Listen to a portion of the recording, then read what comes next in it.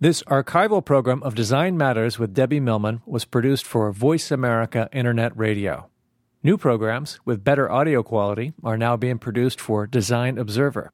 You can subscribe in the iTunes Store or at the Observer Media channel on Design Observer.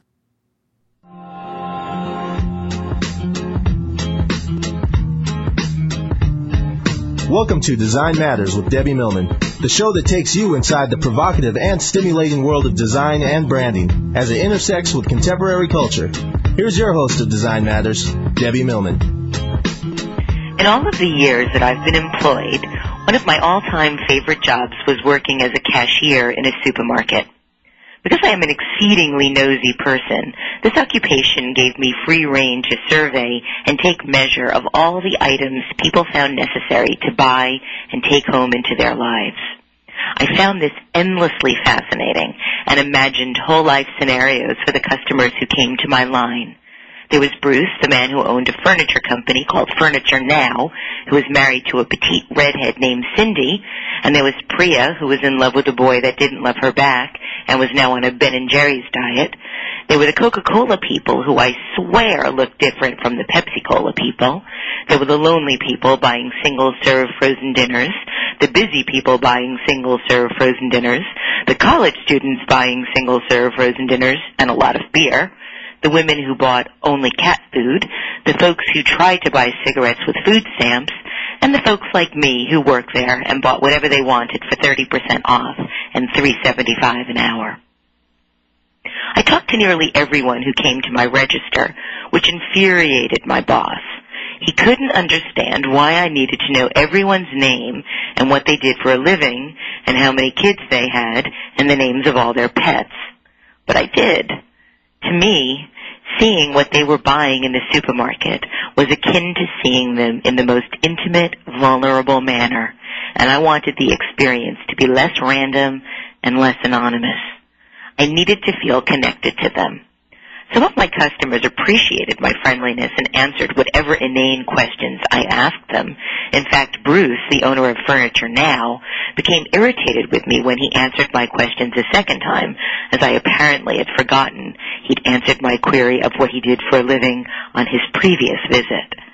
As you can imagine, I wasn't the fastest checkout girl in the supermarket, which my 20-something boss took enormous joy in regularly reminding me. "No talking," he would scold me. "Talking takes time, and time is money." Aside from my not being as productive as the other cashiers, I couldn't understand how my boss would not want to know everything about the people shopping in his store. To me, being able to look into the souls of my customers was an enormous gift, and seeing their inner lives pass before me was an unprecedented opportunity to somehow peer into our collective humanity. To me, this was like magic. According to Thomas Hine, author of I Want That, How We Became Shoppers, shopping is deeply human. It may not be the most important expression of human freedom, but it's as close as most of us get in ordinary life. Shopping is the contemporary expression of our complex relationship to things. Objects are useful. They are repositories of magic. They carry meanings that are more powerful than words because they can embody the paradoxes of life. For most of human existence, only a few people have had the power to possess large numbers of objects, to create images for themselves and their families that the world would recognize. For the billions who live in today's world of abundant consumer goods, this is commonplace magic. But it is magic nevertheless, and few are willing to give up the power of choosing and owning desirable objects. It is the way in which contemporary people address perennial questions. What will we feed our families? How will they be clothed? What tools are needed to survive and prosper? How should we present ourselves to the world? How should we express our deepest beliefs? People giggle at shopping, perhaps because of the absurdity of humanity's fate, looking for a bargain in an indifferent universe. Shopping can seem ridiculous because what our spirits need is so vastly out of proportion to the goods we settle for. But scientists have long sought a grand unifying theory, one complete and utterly irrefutable explanation of the science of every event occurring in nature, one logical theory tying all others together, revealing the source of all behavior.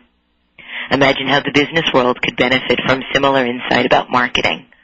According to Michael Boulware-Moore in Bridging the Gaps, The Love of Marketing, this could explain the roots of our emotions and behaviors, detailing why we buy what we buy, why we prefer some products over others, and why and how we establish stronger connections to some brands and not others. Essentially, this would be the key to what makes people happy. Without this unifying theory, we must depend on each other for our connectedness and finding the elusive key. For me, that key involves talking about what we buy and trying, somehow, to understand why. I agree with Hein when he states making material choices is a privilege, a responsibility, and an essential activity of modern life. Shopping is about fantasy and necessity, generosity and greed, thrift and indulgence, identity and possibility. But it is also about freedom and responsibility and community. If we understand these choices, we ultimately can understand more about our humanity. Last week, I was late to dinner for an evening out with my girlfriends, and as I shivered in the cold February night, I debated back and forth whether I should take a cab the short distance I needed to go. As I pondered what to do, a cab driver turned the corner, and I quickly hailed it down. But before the driver allowed me in, he rolled down his window. I assumed he was going to ask me where I was going, and I quickly and confidently assured him I was only going about 20 blocks downtown. He shook his head with impatience and said that he didn't care where I was going. Instead, what he said to me was this: "No talking.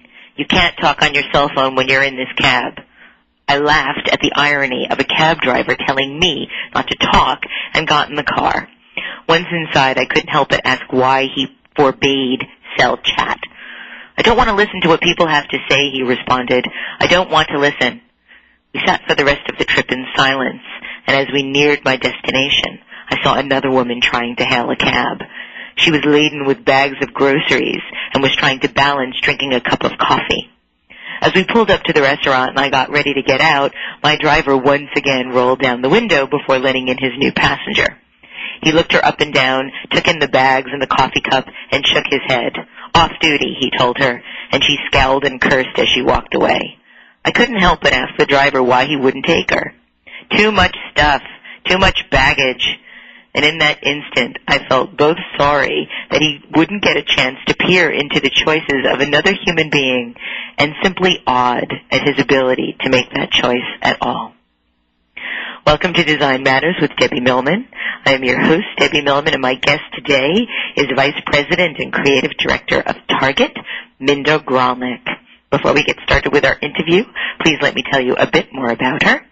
Minda Gralnek is the Vice President and Creative Director for Target, and she leads a team that has challenged the conventional image of a discount retailer and is responsible for the innovative advertising, branding, marketing, packaging, and in-store communications that have developed Target's image as a destination for great design every day for everyone.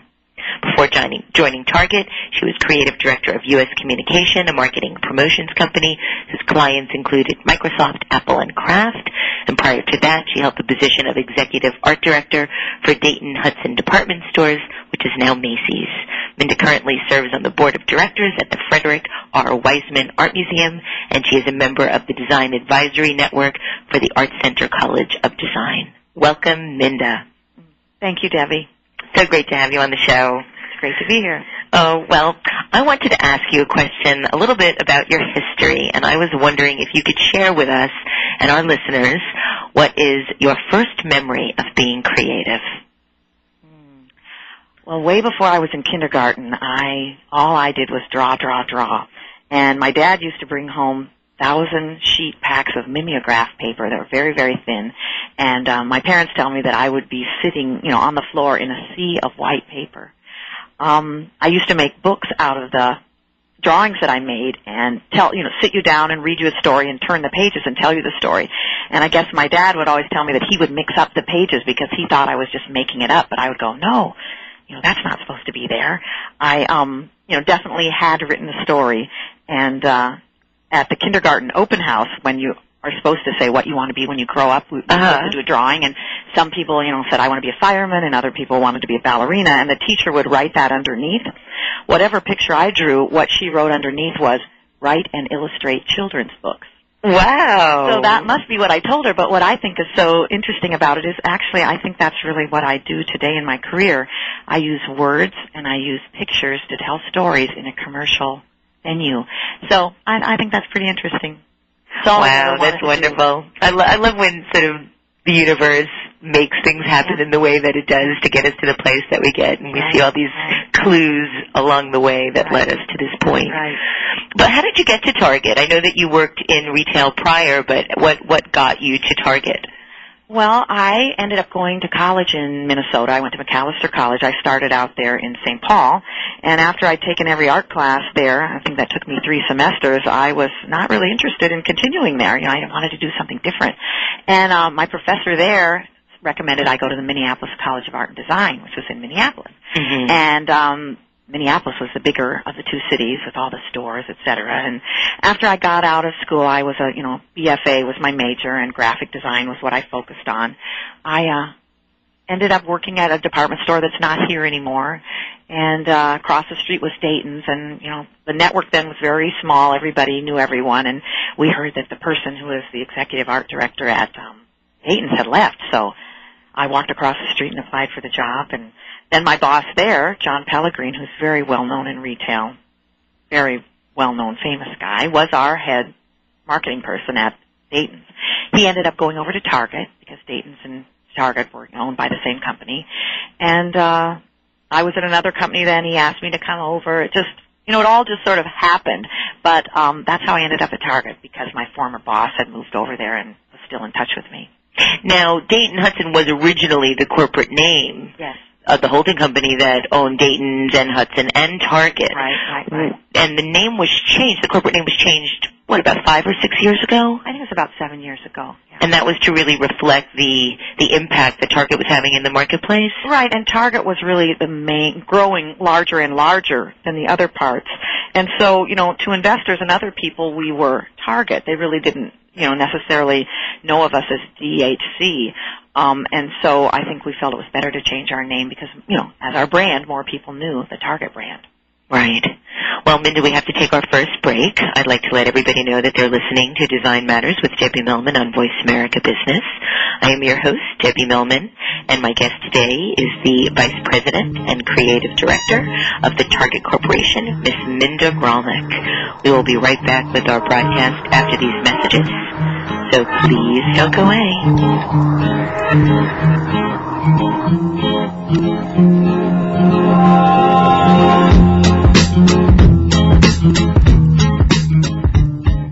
401s, stock, mortgage, retirement, wealth. We cover it all. Voice America Business. Welcome to Voices of Design, brought to you by Adobe, where creative professionals speak out about their work and what inspires them. Luis Blanco and Michael Uman are the creative directors of Interspectacular, a concept studio known for its wacky print and broadcast work. Luis and Michael, the work you did for Comedy Central has a street art look to it. What inspired you to go in that direction? We wanted to go as far in the other direction from that kind of polished, glossy network look. And we thought, well, what if it's just like kind of black and white Xerox that's chopped out and kind of stuck on? The thing is, it's not so much that we wanted to make Comedy Central a street art network, because that's not what it was meant. It was going to those sources and seeing what techniques and methods these artists were using to create imagery and using that as a source of inspiration. You've been listening to Voices of Design, brought to you by Adobe. Coming up in the next break, Luis and Michael tell us more about where their inspiration comes from. This is Wynton Marcellus for AIGA New York. Nicholas Troxler has spent a lifetime turning the passion and soul of jazz into some of the most compelling poster design ever. AIGA New York proudly presents Look, Listen, Nicholas Troxler in New York City, a benefit for the city of New Orleans, followed by a concert by Cecil Taylor, the new AHA 3, and John Zorn's acoustic Masada. We know y'all are going to enjoy it. And please go to aiganewyork.org to register and get all the details. Keeping you a step ahead of the changing world of business. This is Voice America Business.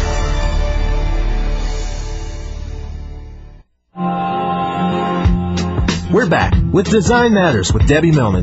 If you have a question for Debbie, feel free to call us at 866-472-5790. Once again, here's the host of Design Matters, Debbie Millman.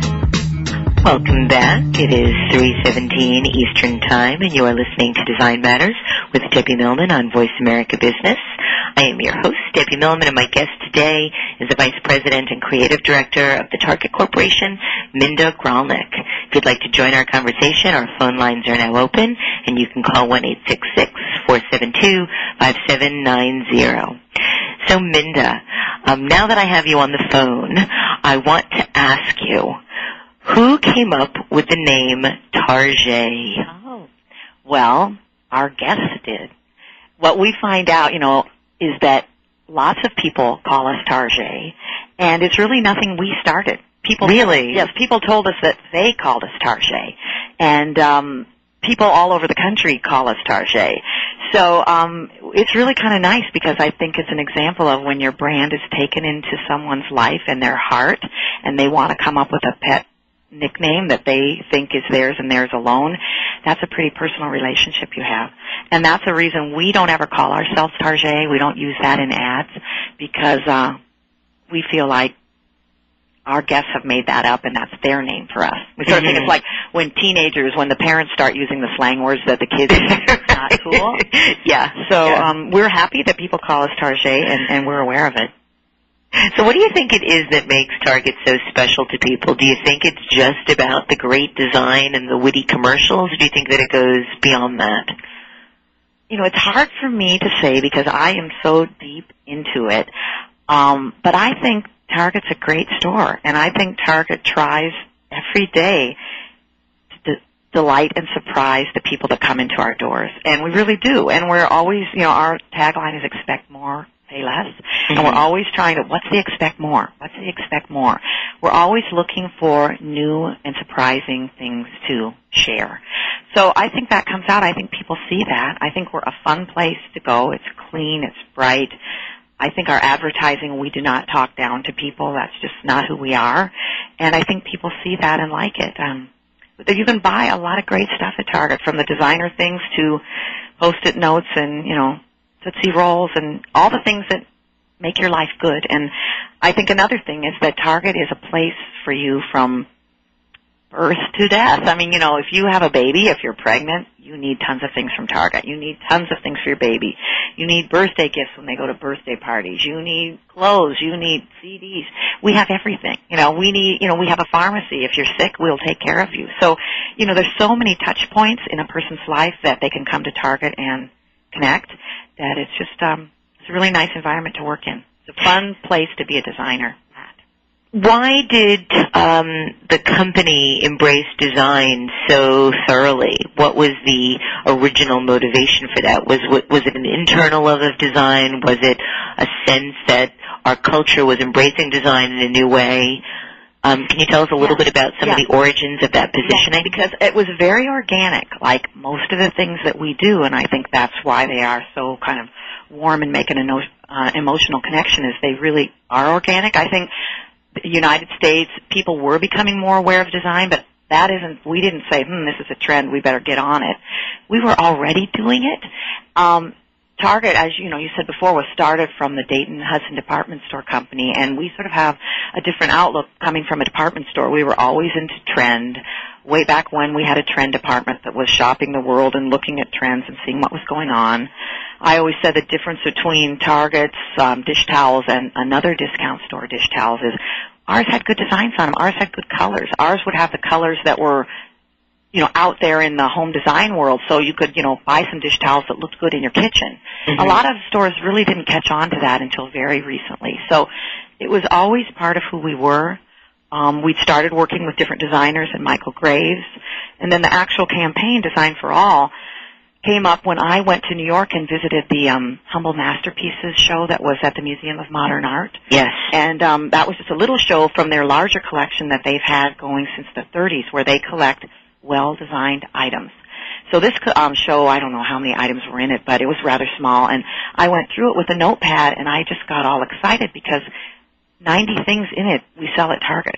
Wow. From Post-it notes, compact disc, Band-Aids, Q-tips, paper clips, Maglite flashlights, Chupa Chup lollipops, M&Ms, Bayer aspirin. I mean, and I was like, wow, that's Target. You know, I'm in the Museum of Modern Art, but I could be in Target. And I think that's when it clicked in my mind that we are curators of good design. And we want to be that. And I think doing that campaign was great. It also was great internally because it increased the design awareness of everyone that works at Target. We look at everything, I think, with the design eye. We've gone out of our way to help educate everybody that works here in that design is more than products. It's processes and experiences that have the ability to make people's lives better. And so if you're working on computer systems or you're working on how to ship products from Asia to the United States, those are all design problems. And so we all are in this together. It's not just the marketing department, you know, playing with colors or you know, putting glitter on a T-shirt. That's not design. And that's style, but it's not design. And so it's really been great. We have speakers come into Target and talk about design, and they're open to everyone that works at the company, and it's been great. Now, you said that just doing something with glitter is not design. What do you consider design to be? How would you define design? Okay. Well, maybe I'm going to contradict myself because I always say that I think design is making something with intent.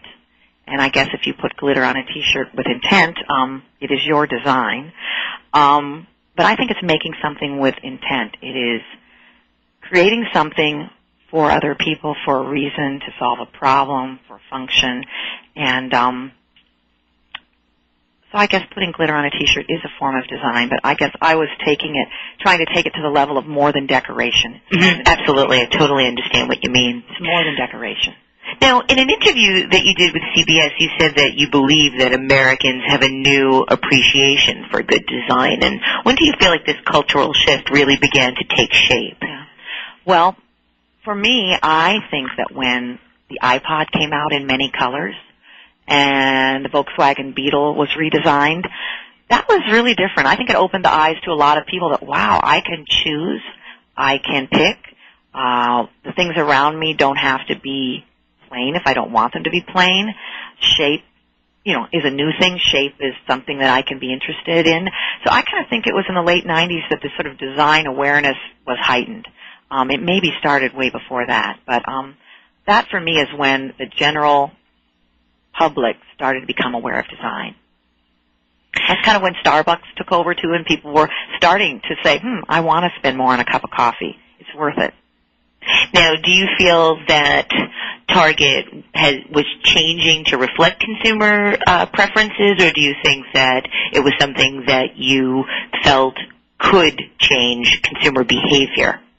I think, like I said before, that we're so organic that we've just been doing this all along. I mean, the whole thing about a retail store is being in touch with the people out there, with your guests, giving them what they want before they even know they want it, or responding to their needs and creating things that they say they want. So it's hard to divide that up because it's so symbiotic of what people are telling us they want. You know, we read, we watch movies, we, try to be up on consumer trends and changes in values. So obviously that was influencing us.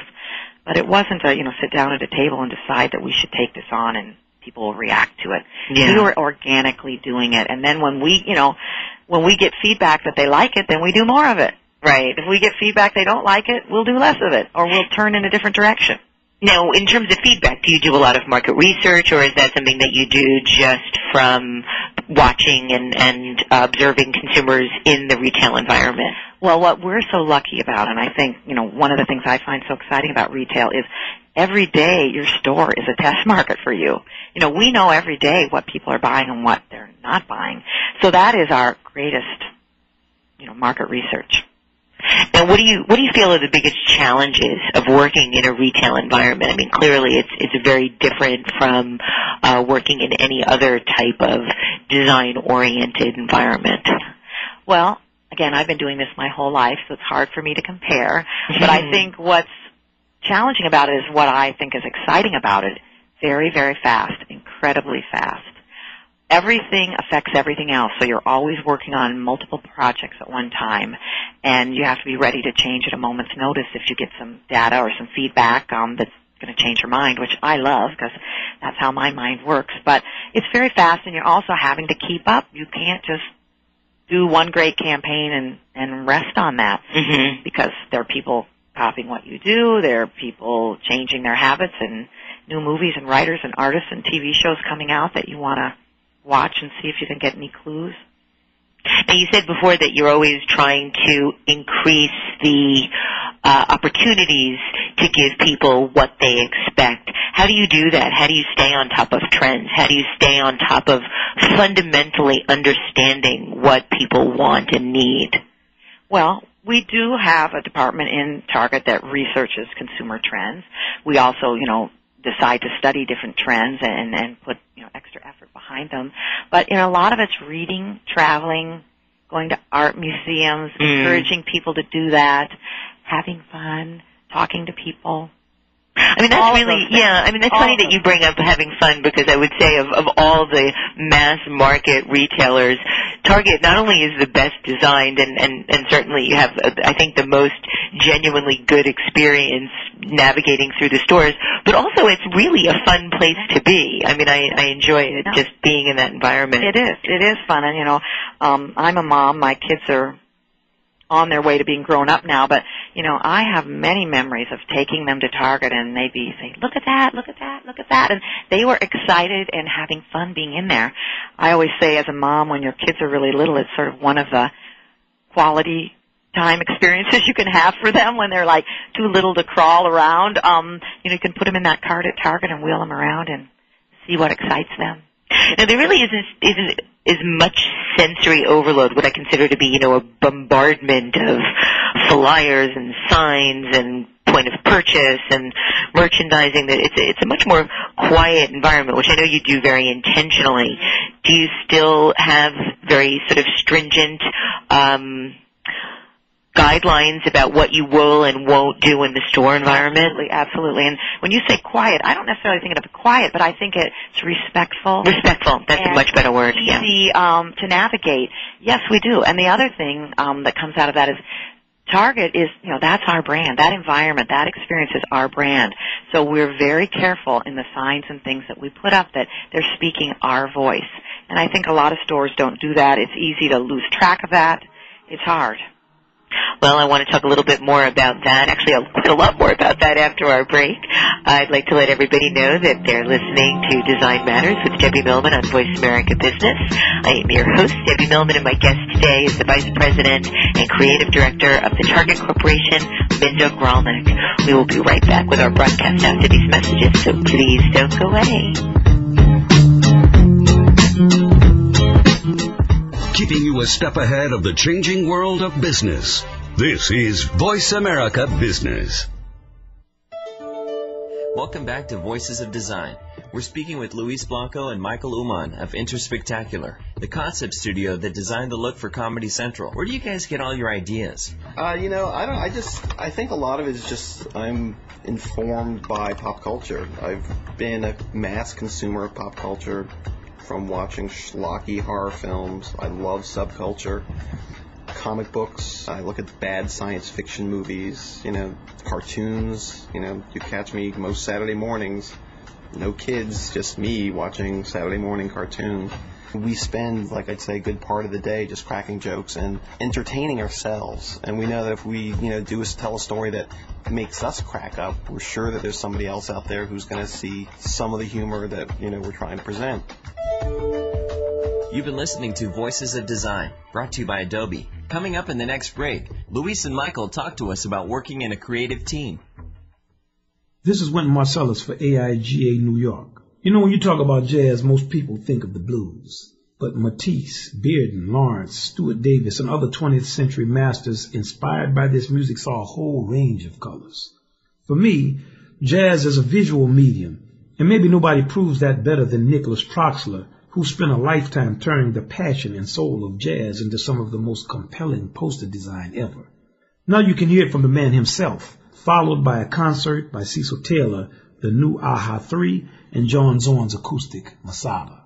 AIGA New York proudly presents Look, Listen, Nicholas Troxler in New York City, a benefit for the most noble city of New Orleans, Saturday, March 10th at Jazz at Lincoln Center in the House of Swing. Go to AIGANewYork.org to register and get all the details. Don't miss this once-in-a-lifetime event and see how Troxler saturates his work with the rhythmic energy of pulsating, swinging jazz music. Yes, indeed. The bottom line in business talk. Voice America Business. We're back with Design Matters with Debbie Millman. If you have a question for Debbie, feel free to call us at 866-472-5790. Once again, here's the host of Design Matters, Debbie Millman. Welcome back. You are listening to the live edition of Design Matters with Debbie Millman on Voice America Business. I am your host, Debbie Millman, and my guest today is the Vice President and Creative Director of the Target Corporation, Minda Gralnek. If you have any questions for Minda, our phone lines are open. You can call 1-866-472-5790. And Minda, actually, we do have a caller on the line. We have Mary from New Jersey. Thank you for calling Design Matters. Hi, Debbie. Hi, Minda. Hi. How are you? Good. I'm a huge Target fan. I keep a car in an urban area just so that I can go to Target. I've got a question regarding the prescription bottle. Mm-hmm. I mean, it was huge news recently, and I was just wondering, when that idea came across your desk, what were you thinking, and how did you push such a revolutionary idea through? Okay. This is such a great story because I got a call from Ann Willoughby, who also is somebody that's been on Design Matters, who knew of a young designer who'd come up with an idea for her thesis at the School of Visual Arts. And she made all these little mock-ups, and they had Target on them, and she said, Minda, you should see it. You should see it. So I go to New York fairly often, and this woman, Deborah Adler, was working for Milton Glaser. Of course, I'd heard of Milton Glaser, and I thought, a chance to go to his office. Yeah, I think I can do that, you know? And so all those things kind of came together, and I was in New York, and I met with Deborah, and Milton was there. And the minute I saw it, it was like, wow, why wouldn't anyone do this? It's such an obvious good idea. And basically it was good graphic design. You could read the label. And, you know, we all afterwards say, wow, we do put up with these bottles that you can't read them, the type's going all different directions. The little stickers are the same color as the bottle. I mean, all these horrible things that no one had bothered to change. The prescription bottle hadn't changed in 50 years. So I think when I saw it, I knew it was great. What was really lucky, I was there with another person from Target who really works the numbers a lot more than I do, and he could look at it and go, I think maybe there's something in here we should do. Because obviously Deborah had just done this as a school project and had done all the thinking in the background, but, you know, her mock-up was, as she says, it was made out of dollhouse parts. And, you know, it needed a lot of work after that, but we just brought it back and put together a business case to show that it would be worth investing in and making this thing a reality. And we worked on it together very, very fast. Did you test it with consumers at all first to see how they'd react to such a revolutionary change? Well, we did have some focus groups with people to make sure that they liked that it was upside down. We had it in some different colors. So we did do a few focus groups. But we were committed to doing it. It's just, you know, we had many different versions of it that we wanted to help us decide. Okay, great. Thank you. Thank you for calling Design Matters. Bye-bye. Bye. So, Minda, has the prescription bottle been extraordinarily successful? Is it as successful as you were hoping it would be? Yes. And what's been so exciting is people, it really matters to them. And, you know, the Surgeon General has commended us on it. We've been in gotten a lot of other honors and awards for it in the medical industry, which has been great. And it's also in the Cooper Hewitt National Design Triennial this year, isn't it? Mm-hmm. Yep, and it was in, I think, Time Magazine's Best Inventions of 2005, and it's won a lot of awards. And again, I think it's one of those things that, you know, the story is Deborah's grandparents, one was named Helen and one was named Herman Adler, so their names were similar. Her grandmother took her grandfather's medicine by mistake. Right. And got very, very ill. And that's what made her decide to do this as her thesis project at SVA. And, that's really design, solving a problem that people need. And, to her, it was very, very close to home. So all that together made it such a great project to work on because it was tied to something real. It was tied to people. It took over 100 people at Target to work on it. I mean, from the computer systems to training the pharmacists to making the plastic, all sorts of things that I don't necessarily come across in my work every day. So that was a good thing, too, learning that design isn't just someone sitting at a computer or a drawing board making a sketch. Mm-hmm. Design is many, many, many people, right brain and left brain, working together to solve a problem. And in this case, to save lives. Do you have any intention of allowing any other pharmacies, whether they be private pharmacies, mom-and-pop pharmacies, to be able to use the bottles? My father is a pharmacist, so he's been particularly interested in that bottle. Yeah. Well, I think that there are plans to have other people use it in the future. Wonderful. So let's talk about some of the other designers that you've worked with. You've worked with some of the most exciting designers today, Isaac Mizrahi, Michael Graves. Can you tell us a little bit about how you go about deciding what designers to work with, how you make the connections, and then how the process works to offer the products that they provide? Yeah. Well, again, a lot of these things have just happened. In many cases, the designers come to us and say, I really want to get my products out to more people. I respect Target's view on design. I think Target will do a good job with my product. Let's talk. And that's how a lot of them have happened. The Michael Graves one, which was the first one, happened when we were going to start having Target stores in the Washington, D.C. area. And we were looking for something we could do philanthropic in the area. And that's when they were starting to refurbish the Washington Monument. Mm-hmm. So we put Michael Graves together with the National Park Service to design scaffolding that would go around the monument while they were renovating it so that it would look good.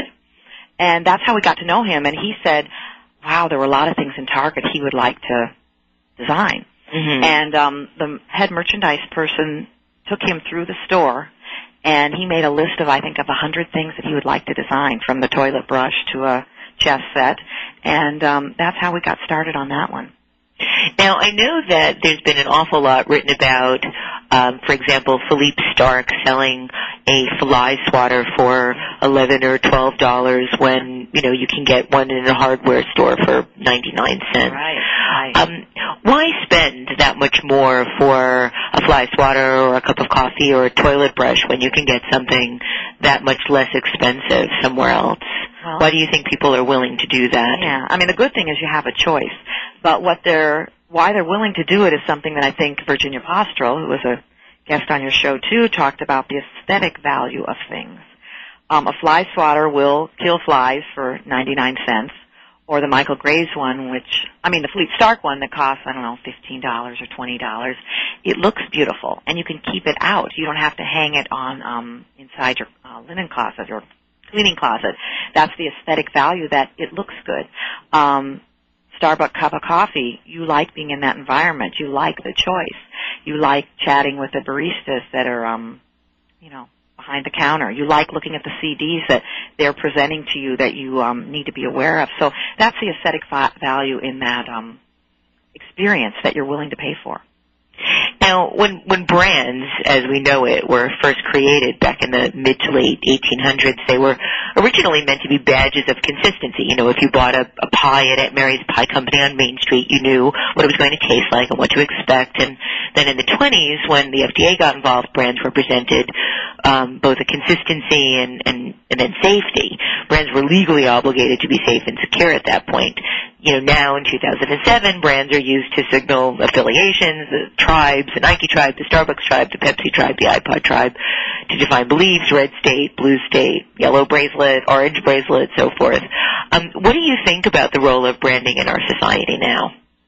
Well, I think you've described it well, this, wanting to be part of a group and also trying to, express yourself. I mean, what is a brand? It's the outward expression of your inner soul. I mean, it's what the public perceives you to be. And people more and more want to do that now. I don't know if it's because we're in our offices connected to our computers more and we want to connect with people. But I mean, when you look at MySpace and Facebook, I'm amazed how designed their pages are. I mean, my daughter who's 16, her friends' Facebook sites are graphic design masterpieces. You know, they import photos, they do artwork, they are showing who they are, and I think that's what we're doing when we align with different brands. Just like you said, you could tell the Pepsi people from the Coke people in the checkout line. Absolutely. Yeah, it's really funny how that you can always tell. Yeah, and it's fun. And I think as a designer, you know, for me, I always wanted to kind of show what I thought visually.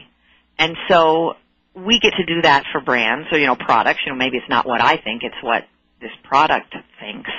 But it's really fun, and I think people that are doing these blogs and MySpace and Facebook, they're discovering it too. Well, I think that in many ways they're trying to express their own souls, which also in maybe the best possible as well as the worst possible way could be considered, you know, your personal brand. Right. Absolutely. A lot of retailers are copying the strategy that you began, H&M with Karl Lagerfeld and Lazy Boy with Todd Oldham. How does that make you feel? Do you feel concerned about that? Does it bother you? Does it make you feel more competitive? Well, I think if something's a good idea, other people are going to want to do it. So that just confirms that it's a good idea. But in our quest, because we're always changing and we're looking for what's new, we're not going to keep doing the same thing forever anyway. So it's flattering, and it just spurs us on. Now, how did your relationship with Isaac Mizrahi start? I'm a huge fan of his work, I think, as you know. Yeah. So I was just wondering some backstory there, if you can share. Yeah, Isaac is such a talented person, and people that follow him, I mean, he's done things from, you know, his comic books to his, you know, off-Broadway play to costumes, and his fashion line had gone defunct, you know, and he hadn't really been designing fashion except couture gowns for people that could afford to buy them. And he, again, really wanted to get his work out to women everywhere, and people that know Isaac know that he really does love every woman everywhere, and he wants to be their friend, and he wants to help them in their quest to feel good. Mm-hmm. So he wanted to work with Target, and he wanted to do a line that would be accessible to every woman everywhere. And he created sort of a sample line and brought it to Target and just bowled us over. Great. Wow, so he approached you. Mm-hmm. That's wonderful. Right. Wonderful to know. Now, do you feel that in the way that you work, that you're more intuitive about what people will like, or do you feel that it's much more intellectual, or is it a combination of both? I think it's a combination of both. I think, personally myself, it definitely starts with feeling. I think I feel it first and then think about it afterward. Mm-hmm. But you definitely have to put both together. Now, with Michael Graves, with the look of his products, was that something that you felt was intuitively going to work? Did you do a substantial? Because he was really the first sort of celebrity designer being offered in a mass retail environment. Were you at all nervous that the public would not catch on? Well, I don't think we were nervous. Like I said, we are our best test market because, you know, if it doesn't work, we can change. You know, it doesn't have to be forever. And we thought he was a great talent. We knew of people, you know, his line that he sold through Alessi and through museum stores. I mean, there were people out there that liked that would rather pay for it at a, you know, lesser price. Right. So, where are you going next? Where do you see Target going, say, a year or 2, 5 years? What kind of plans do you have with design for the future? Well, I think design, again, is ever evolving, and we will be ever evolving, searching for that expect more thing that's out there, and I don't know yet. Okay, well, we'll come back from the break, and I'll ask you a little bit more about the future and some design advice you might be able to give people. I'd like to let everybody know that they're listening to Design Matters with Debbie Millman on Voice America Business. I'm your host, Debbie Millman, and my guest today is the Vice President and Creative Director of the Target Corporation, Minda Gralnek. We'll be right back with our broadcast after these messages, so please don't go away. strengthening your financial goals. The leader in business talk radio, Voice America Business. Welcome back to Voices of Design. We're speaking with Luis Blanco and Michael Uman of Interspectacular. So tell us what it was like to work with a creative team to design Comedy Central's identity. It was very collaborative. I mean, essentially we pooled together a design team, and we made sure that the designers understood that it wasn't about your work, it was about the group's work. People would scan that stuff in, and we'd kind of put it in a shared drive, and it became the group's assets. I think the big challenge was to make each other laugh, because somebody would do something, take a logo and tweak it just a certain way, being subversive and being funny with it, and the group would kind of like, oh, that's a cool little thing, that's funny. So then you would start to see it virally through the work, and then it would kind of evolve and morph. And, you know, we would kind of sit and direct it, and we would kind of add marks to it, too. You know what, it's really all about entertaining ourselves in the end. You've been listening to Voices of Design, brought to you by Adobe. For more information, visit adobe.com. This is Wynton Marcellus for AIGA New York. Nicholas Troxler has spent a lifetime turning the passion and soul of jazz into some of the most compelling poster design ever. AIGA New York proudly presents Look, Listen, Nicholas Troxler in New York City, a benefit for the city of New Orleans, followed by a concert by Cecil Taylor, the new AHA 3, and John Zorn's acoustic Masada. We know y'all are going to enjoy it. And please go to AIGANewYork.org to register and get all the details. We're back with Design Matters with Debbie Millman. If you have a question for Debbie, feel free to call us at 866-472-5790. Once again, here's the host of Design Matters, Debbie Millman. Welcome back. It is 3:48 Eastern Time, and you are listening to Design Matters with Debbie Millman on Voice America Business. I am your host, Debbie Millman, and my guest today is the lovely, wonderful Vice President and Creative Director of Target Corporation, Minda Gralnek. If you'd like to call us and speak, this is your last opportunity. The number is 1-866-472-5790. So, Minda, I have been wanting to ask you this for the entire show. In all your years of working with some of the most successful designers in the world, I imagine that you know a lot about best practices. And I was wondering if you could share with our listeners some of the things that designers need to know about working with big companies that are in the business of selling to the mass market. Well, I think that they have to, we have designers that work internally at Target, and we use many designers and design firms, outside of Target. And I think, partnership is a really big thing, that we're working together. So if you're working with a merchant or a brand manager inside Target, it's really a team effort. And when things work the best, it's, you're just really, it's not them against us, it's we're together. And I'd say to consistently strive for that. And that's, happens when you have open communication and respect. And again, I think at Target, that's why educating everyone about the power of the design thinking helps us all create better things, because we're open to the ideas of the other side. And when I say the other side, I guess I mean right brain, left brain. Right. Some lucky people that are great at both, and they are gems.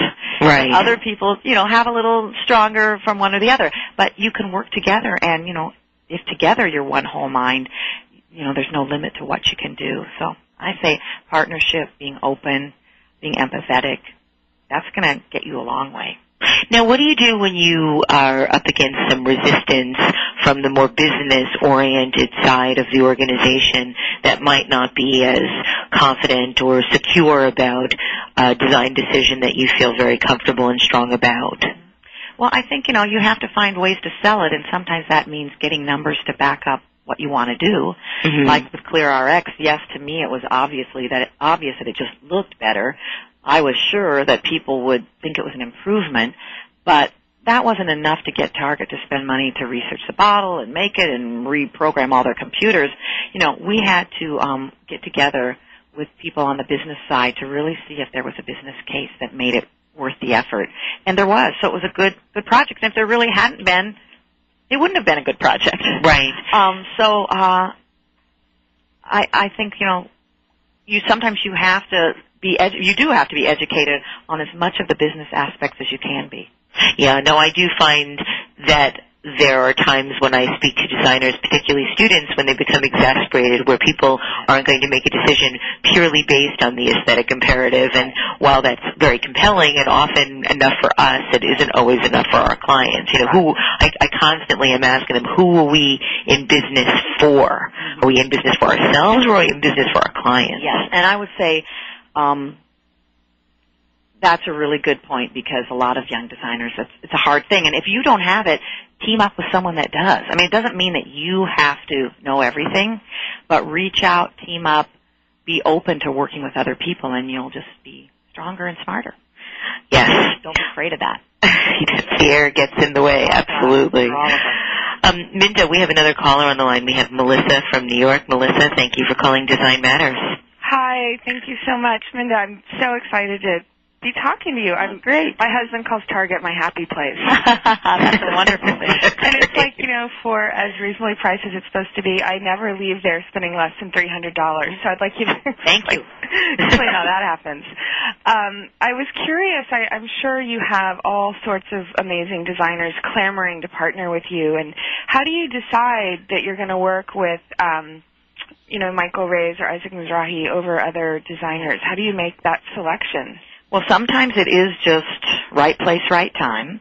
Also, the Target store, we only have so much space. So if we're going to add a new Isaac Mizrahi, 4 racks of his clothes, 4 have to leave. So sometimes it's where there's a need. We can't have, 3 designers that all sell the exact same thing to the same kind of people, because it just wouldn't be right. So it's a balancing act of a lot of different things. Mm-hmm. Are there any designers that you have on your hot wish list? Oh, always. For me, I love working with creative people, whatever they do. If they're designers, if they're, writers, whatever they do. So, we're always, we get a lot of stimulation and excitement by working with talented people, if they are designers that design products or, graphic designers. And so, of course, we're always wanting to meet more people. Mm-hmm. Work with them. Well, thank you so much. You guys are doing an amazing job. Thank you. Thank you for calling, Melissa. Perfect. Minda, before I asked you about giving designers some advice about working with business people, and I would like to sort of reverse the question and ask you, for the business people that listen to the show, what advice would you give business managers, marketing managers, CEOs about working with creative people? Okay. Well, I think I'd first tell them that design matters. It does. It matters to your bottom line, and I would show them some business cases of where that's happened if they don't know. I also think, we need to create an environment where people feel free to express their opinions and design and have a little of that goofing off time. Mm-hmm. And so that has to be designed into the process so that you can work and share things that maybe aren't there yet, maybe don't exactly fit, but you need to use them to get to the next step. So I think you need to create an environment that's free and open. And sometimes maybe that's not having the business people at that meeting until a certain point, or maybe it is bringing them in early so that you can get their viewpoint. But I think you need to have a nurturing environment where right brain and left brain thinking all works together. Yeah. How do you inspire business people to take that leap of faith? Well, I think success helps. I think things we've done that have worked, I think when we ran that first Design for All commercial and we got so much public response and press and people, giving us accolades for it, they noticed that. When we're in the Wall Street Journal or the New York Times with something we've done, it gets noticed. So I think that's helped. The track record's helped. So we've built trust. Well, I think that is certainly the most necessary ingredient to any kind of success, whether it be in the retail environment, whether it be in relationships, whether it be in communities. Well, Minda, I want to thank you so much. We've come to the end of the broadcast, but I want to thank you so much for coming on the show and talking to us about your life and your experiences and the wonderful work that you're doing. Thanks, Debbie. It's been fun. Oh, good. I'm glad. I'd also like to give a very special thanks to our sponsor, Adobe. Big thanks as well to Brian Travis and Ruben Colomb at Voice America, and Ryan as well, who has been doing such a lovely job with all of the production.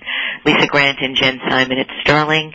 Joining me next week is the wonderful, fabulous illustrator, designer, and educator, Andrea Dezo. Thank you for listening, and please remember, we can talk about making a difference, we can make a difference, or we can do both. I am Debbie Millman, and I look forward to talking with you next week. Voice America Business would like to thank you for tuning in for Design Matters with Debbie Millman. Be sure to listen every Friday at 12 Pacific Standard Time for another exciting hour of Design Matters, right here on the Bottom Line in Business Talk, Voice America Business.